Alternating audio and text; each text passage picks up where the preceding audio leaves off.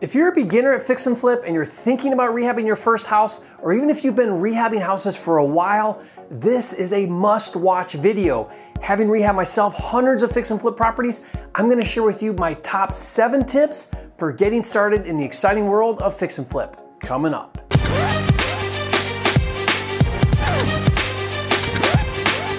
For a limited time, you can get a free copy of Jerry Norton's Quick Start Kit with everything you need to flip your first house in 30 days or less. Download it now at myquickstartkit.com.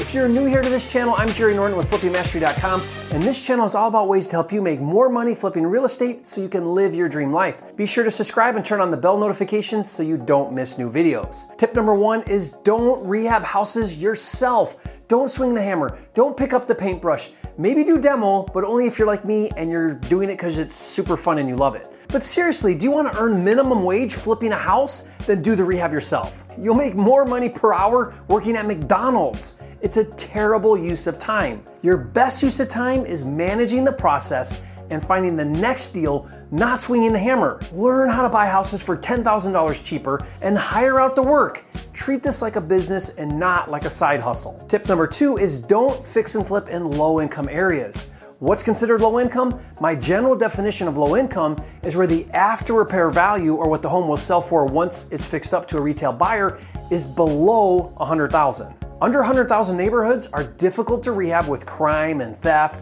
There are less buyers because it's mostly a rental market, and the interested buyers struggle to qualify for financing.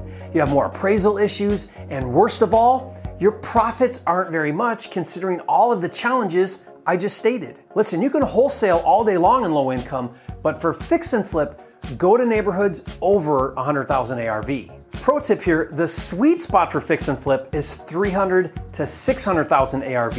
You have more qualified conventional buyers. Rehabs aren't that different than first-time buyer markets because you're not quite in the luxury homes yet. There's less competition because 80% of fix and flippers focus on under 300,000 ARV markets. And most importantly, your profit per deal is higher for basically the same amount of time, energy, and effort. You make 5 times as much flipping a $500,000 house as you will a $100,000 house, and it's pretty much the same amount of work. Tip number 3 is to start small and not get in over your head on your first deal.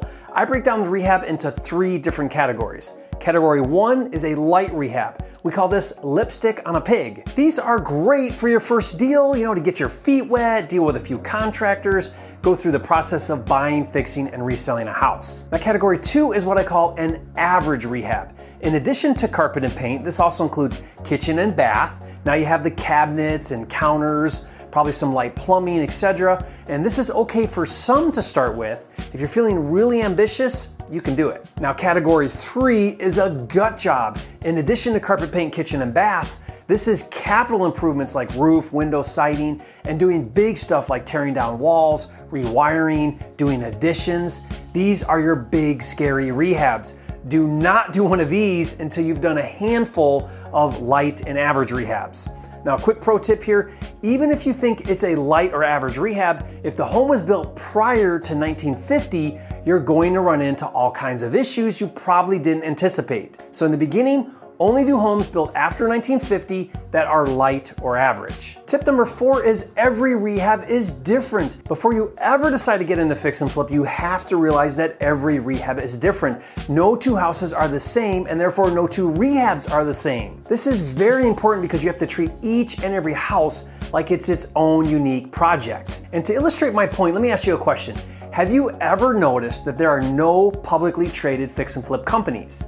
At least that I know of. Now think about that. There's publicly traded builders and there's publicly traded hotels and apartment companies. There are billion-dollar funds that buy and hold single-family rentals. So why aren't there any publicly traded fix and flip companies? Some have tried. Zillow recently tried their hand at fix and flip and reported a $45 million loss. Having personally fixed and flipped hundreds of properties, I've got my theory. Unlike building a new home where everything is new and there's an exact blueprint to follow and an exact process from A to Z, rehabbing houses is different with every single house. No two houses are the same, and so it makes it difficult to systematize the process. That doesn't mean we can't try. What it means is you need to treat each and every rehab like its own unique project. One of the biggest mistakes new and even seasoned rehabbers make is they assume that the next rehab is going to be similar to the last rehab. Which brings me to tip number 5, which is to over-project your rehab budget. Whatever you think it's gonna cost, add another 10 to 20% buffer for unforeseens. Listen, if you want to take the fun out of rehabbing, go in on a project with a tight budget.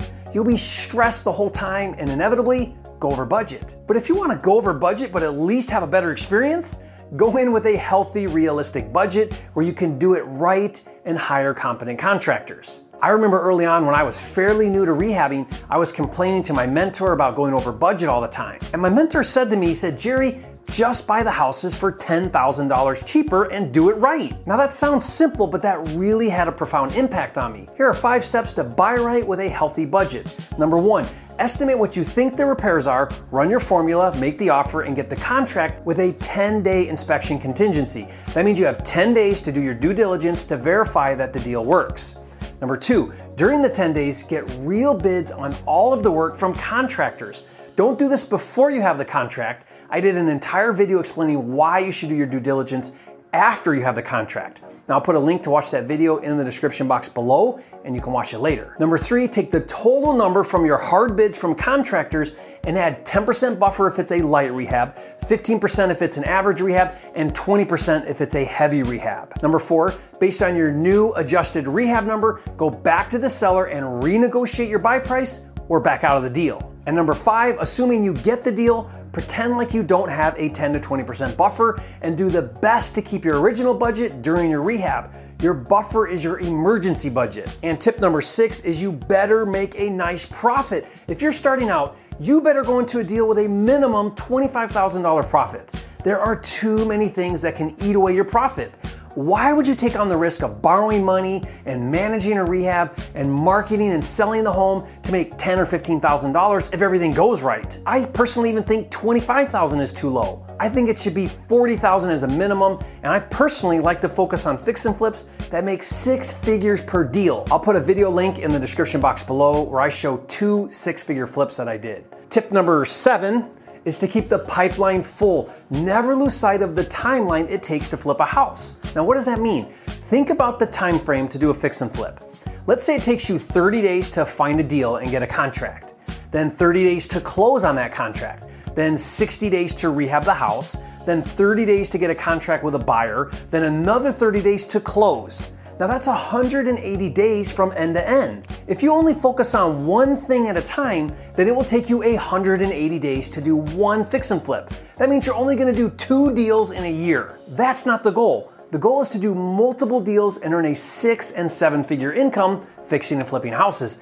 At least I hope that's the goal. To do that, you have to have multiple deals at various stages. The real point I want to make with this tip is while you're rehabbing, you have to still carve out time every day for acquisitions. You have to still make offers and still get new deals. Otherwise, your pipeline is going to dry up and you're only going to do 1 or 2 deals a year. And the very best way to keep your pipeline full is to organize and streamline all of the steps of flipping houses. And the best way to do that is with Flipster. If you've never heard of Flipster, it's the #1 house flipping deal management platform on the planet. Not only does it have tools for finding and funding deals, but it has an entire suite for rehabbing, including a budget tracking tool and a paperless contractor management center. I would never attempt a rehab without Flipster. To learn more and see it in action, go to getflipster.com or click the link in the description. Hey, if you learned something on this video, show some love, hit that like button right now and leave a comment. Share with me your biggest takeaway from this video. I'd love to hear from you. And if you haven't yet, subscribe to my channel. I'm dedicated to helping you make more money and less time flipping real estate so you can live your dream life. And I'll see you on the next video.